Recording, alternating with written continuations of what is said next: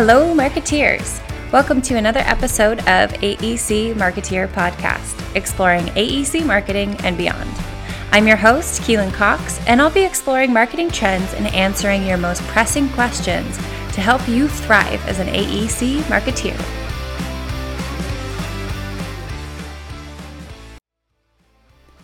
Hey there, marketeers. Today, I am lucky enough to be joined by Mercedes Thompson to talk about content writing and how to ask the right questions to get the content you want. Enjoy. All right. Well, thank you so much, Mercedes, for joining us. For those of our listeners who don't know who you are, could you give a quick introduction of yourself? Absolutely. Well, first of all, thank you for having me. I'm so excited to be here and talk all things AEC. What you need to know about me. So, like you said, I'm Mercedes Thompson. I am a proposal specialist at Michael Baker International. I also am a very active consultant for Elevate Marketing Advisors, where I get to coach and provide webinars and just be around the best of the best in the AEC world. So I'm really blessed to do that.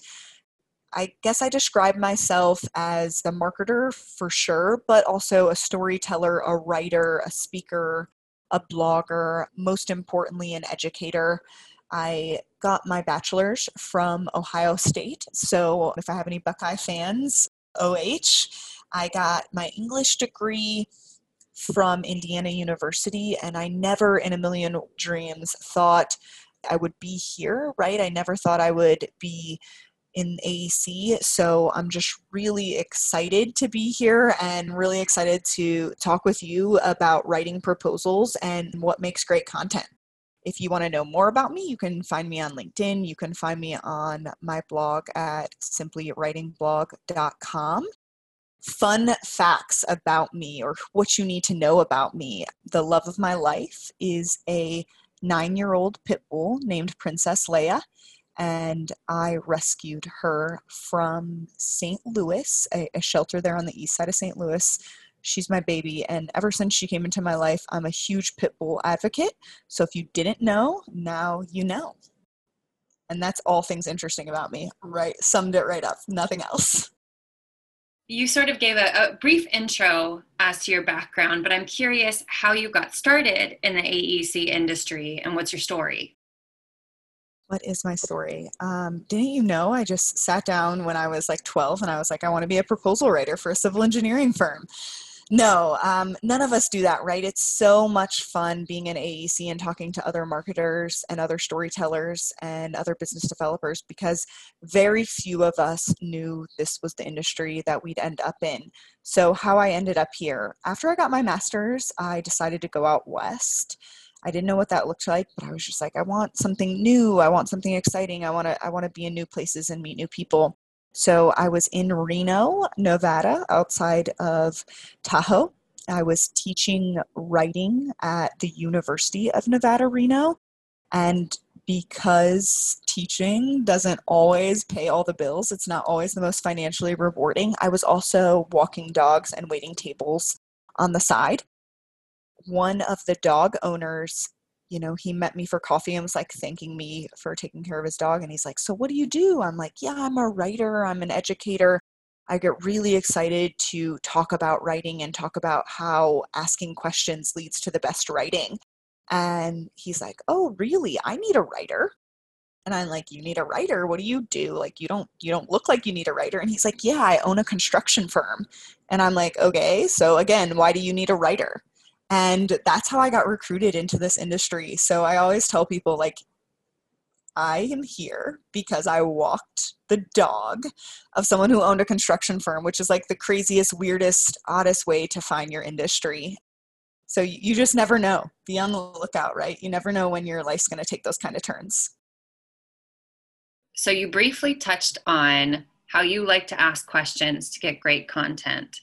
And that is the reason why I wanted to bring you on this episode, is to talk about content writing. And I think so often there's a misconception that in order to create great content, you need to be the keeper of the knowledge, when in fact, you just need to know how to ask the right questions. So I'm going to turn this to you. What sort of questions do you find yourself asking your technical staff for each of these different parts of a proposal to get the best content out of them? Yeah. So how do I get good content? First, I want you to understand that I really do think better writing makes for better business. And I don't see my first and foremost job to be writing proposals. I actually see it to be listening deeply and providing tools. And so you're absolutely right. We do not need to know the content.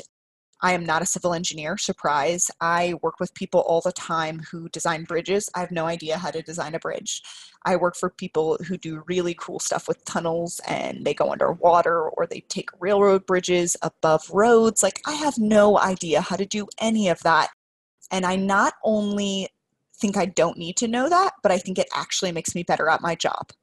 Here's why. So when I'm trying to get quality content out of teams, I do a few things. First of all, I provide tools.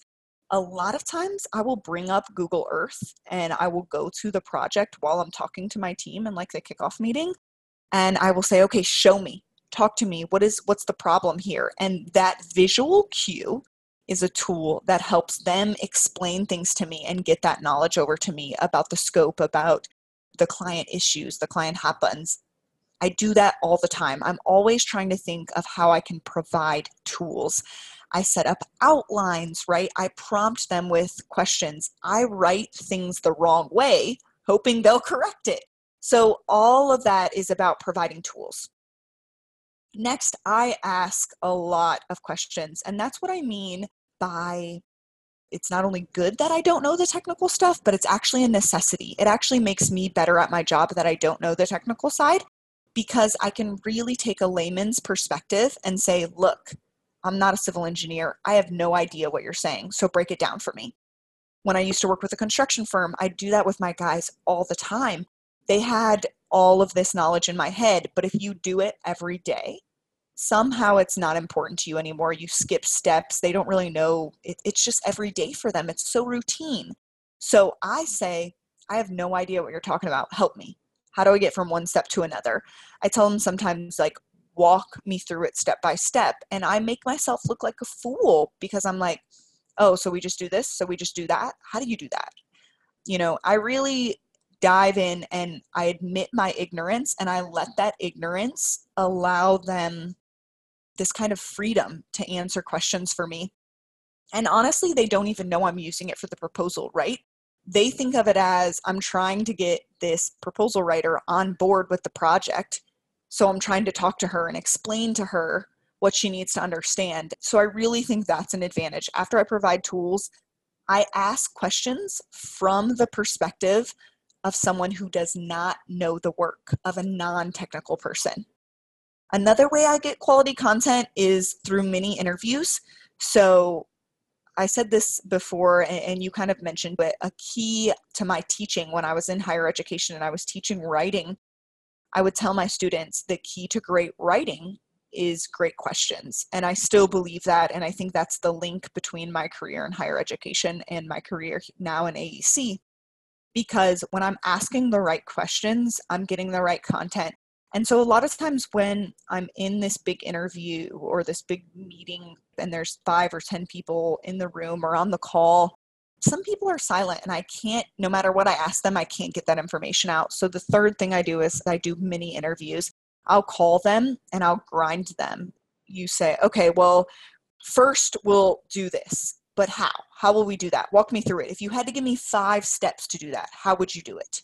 A lot of times when it's something like construction management or even on calls, I hear this from people all the time. Well, there's not anything specific. Like I don't provide a solution, so we can't really have that conversation. No, we can still have that conversation. I'm going to ask you, give me 10 steps. What do you mean? How do you do that? A lot of times what I find is people talk in what's. They talk about what we're going to do. Well, we're going to find a solution for this problem, right? We're going to design this interstate. But how? How are we going to do that?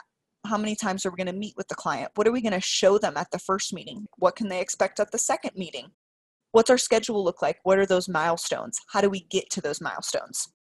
So I really kind of grind them in these interviews and just really grill and grill and grill and ask questions. And again, I'm using my ignorance as an advantage. I'm saying, look, I know this is second nature for you, but I need some help understanding.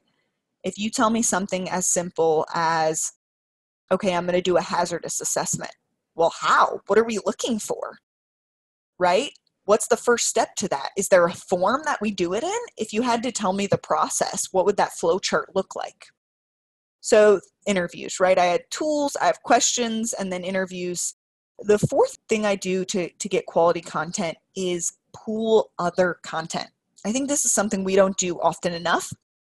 We see proposals all the time, and so we kind of take for granted that what's in our brain is in everyone's brain. I really have not seen better brainstorming sessions than when I pool content from other proposals, whether it's my firms, whether it's a competitor firm, it doesn't matter. Pool that content, show your team what other people are doing, and ask them, how can we apply this? How can we do something like this? A lot of times I'll bring up a PowerPoint that's just full of a bunch of different proposal ideas from other proposals, and I'll say, what stands out to you? I'll just scroll through this PowerPoint, right, like a slideshow, and be like, what stands out to you? What can we replicate? What visuals can we use? That gets me a lot of great content. So in all these things, I think what you'll hear is that I listen deeply and I ask questions over and over and over again. I really do rely on the fact that I don't know civil engineering well. When I was in a construction firm, I relied on the fact that I was not a construction supervisor. I think when I'm mentoring or training new staff and I hear, well, they didn't give me any more content, it's like, well, of course they didn't, because you didn't ask them for it, right? You didn't dive into it. Our job is really making theirs easier. It's really us stepping up to the plate and asking those questions and pushing it further. And that's what I love about my job. It challenges me as a writer to push to that messaging and push that technical approach to the next level. What other types of lessons do you try and teach newer staff coming into either your company, or if it's a mentorship situation, what guidance do you provide them with? So there's a few things. First of all, I do like to tell new hires and people new to the industry that our job is tough. I don't think it's said enough that we have a really demanding job. We're project managers, right? People really take that for granted. I think the old school mentality of us being coordinators or formatters or administrators, that's gone. That's out the window. We are responsible for these documents and our job is tough. So the first thing I tell people is that you are managing this process. You are not just coordinating and compiling it at the end. Another thing I tell new hires is don't be afraid to look a fool. If I'm pushing towards a deadline and I'm not getting the content I want, I will do my best to answer it and it will be completely wrong. But what I have found is people like to correct you, right? So if you're not getting something from them, fill it in wrong and you're bound to get what you want. The next piece of advice I give is business 101. If you want something from someone, make it easy for them. I spend so much time preparing tools and outlines and compliance checklists, storyboards. I'm really big on planning and brainstorming. And so a lot of what I do is figuring out creative ways to get stuff from people. So I tell my new hires, if you want something from someone, make it easy for them. I really believe that. I'm big on why and how, right? So everyone's saying what we do, but why do we do it is connecting to the messaging, right? Is our values, is standing for something. It's figuring out what our story is so we can connect with clients. We can build business not just on that scope of work, but on a sense of wanting to do business together. And I'm really, really big on how. Every one of our competitors is telling the client what we are going to do. And guess what? We are all qualified. If you're competing and you're going against firms that are your size, your capacity, they have your same resources. Sometimes they have more. Everyone's qualified to do the work. So what's going to really differentiate you is how you're going to do that work. I'm really big on pushing that how and figuring out the specific differentiators. What makes us different? Everyone thinks when I say differentiator that I mean it has to be some big, oh, we have this technology no one else is using. That's not what I mean. I mean, find something small that we can offer that the other guys can't. And the last piece of advice I give my new hires is keep a beginner's eye.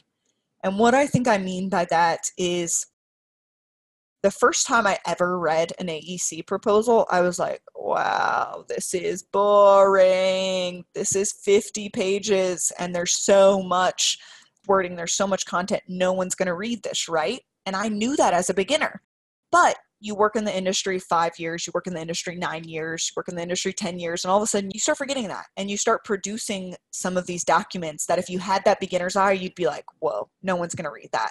So I tell them, keep that beginner's eye because your clients are spending about 3 minutes on your document. 3 minutes. It doesn't matter if it's a 10-page document or a 100-page document. Your client's spending about 3 minutes. So keep that beginner's eye and keep asking yourself, what's going to keep your reader here, right? What's your audience looking for? How can you make it easy for them? The pieces that I've noticed in proposals that doesn't get enough attention or doesn't get tailored to a pursuit as often would be project descriptions. We seem to think that if we have it saved, if it's already written, nothing else needs to happen with it. And I've seen it so many times where it's just the same description that's very generic in a proposal, and trying to even convince technical staff to update it is pretty difficult. What types of questions do you ask your staff when you're looking at a project description that may be just fine, it's passable, right? But it isn't specifically tailored to the pursuit you're working on? What questions would you ask your team? Yeah, that's a really great point. A lot of times we think because we have boilerplate or because we have databases that have all this great information in them, that they're doing our job for us. And first of all, if you're lucky enough to be at a firm that has a great database, that's awesome, right? That's awesome. But the job of that database is not to write a proposal for you. The job of that database is to make your job faster. Personally, there's not anything in a proposal of mine that I don't touch before it goes out the door. So resumes and project descriptions, you're absolutely right. People think we pull them from the database or we pull them from another proposal, and it's fine. It is what it is. So to answer your question specifically, what I do for project descriptions, I bring up a table before I ever show them a project description. I just have a basic table. Project name, where I can find it. So for us, it's like a project number, right? A locator where you would find that, who the client was, and then most importantly, why it's relevant. So before I will pull that description and put it in the proposal, I'm asking you why that one made it to the list. And that's what I'm leading with. That's what's going to end up being the first or second sentence of that project description, not blank provided services for blank, right? Because the client doesn't actually care. They know you can do the work or else you wouldn't have a chance anyways. They care how specialized that experience is, how right on target it is. And if you make it easy for them and you put that in their first line or something, that first or second line, they're going to like you because you're making their job easier and because they feel like you have more relevant experience. So I really do, before I pull a project description, I'm asking you why this project is relevant, why it even makes it to the list. I'm taking notes on what you say, and that becomes my first or second sentence of that description. I have a very similar approach to resumes. Before I ever pull a resume, I have a table. It says your name, it says your year's experience, it says your licenses, and it says why you were chosen for the project. This is from my project manager to a random inspector. I want to know why this person was chosen. Again, that goes right in my first or second sentence. Not, oh, this person has very general knowledge over these very general years, but really specific. This person was proposed for this job because blank, and they will fill this role and go into a description, a specific description of what role and what their responsibilities will entail. So it's almost like you have to qualify, right? I'm not pulling that information until you convince me that that project and that person is super relevant. Yeah. Yeah. That's such a good point. So often we see actually the same bios as well. You nailed it on the head. It's projects and it's resume bios that just, because they're in a database, it's like they just don't get touched. Yeah. And it's unfortunate because I think we think it's a time saver. But I think also what happens with new hires or people new to the industry is they feel like they can't touch it. It's in the database, so it's right. I don't want to touch something that's from that. I don't want to rewrite it. They don't yet have that feeling of ownership or decision making. So I would encourage proposal writers, proposal managers to understand that you are responsible for that document and you are responsible for the responsiveness of that document, right? You are responsible for client focus. And so you changing that buyout to be more client focused, that's not just a value added, that is your responsibility. Love that. All right. Well, thank you so much, Mercedes, for joining me. I loved this conversation, and I think our listeners are going to have a lot of action items coming out of it. Yeah, thank you so much, Keelan. I think one thing I want to close on is just that in marketing, a lot of times proposals get this really nasty connotation. It's like nobody wants to talk about them. They're like everyone's least favorite thing. And the idea of having a career in proposals, the preconception is like you're only working that until you can graduate out of that into something better. And I just want to challenge that. I just want to tell you that I do think better writing makes for better business, that it's valuable, that it's meaningful, that I'm a storyteller and that I love connecting with clients and that I love pushing the writing to the next level. And I love coming in left brain, right brain. I love being on the opposite end of the spectrum, kind of talking to engineers and pushing them and saying, but why? What's the benefit? What's the benefit? What's the hot button? What are we trying to get at?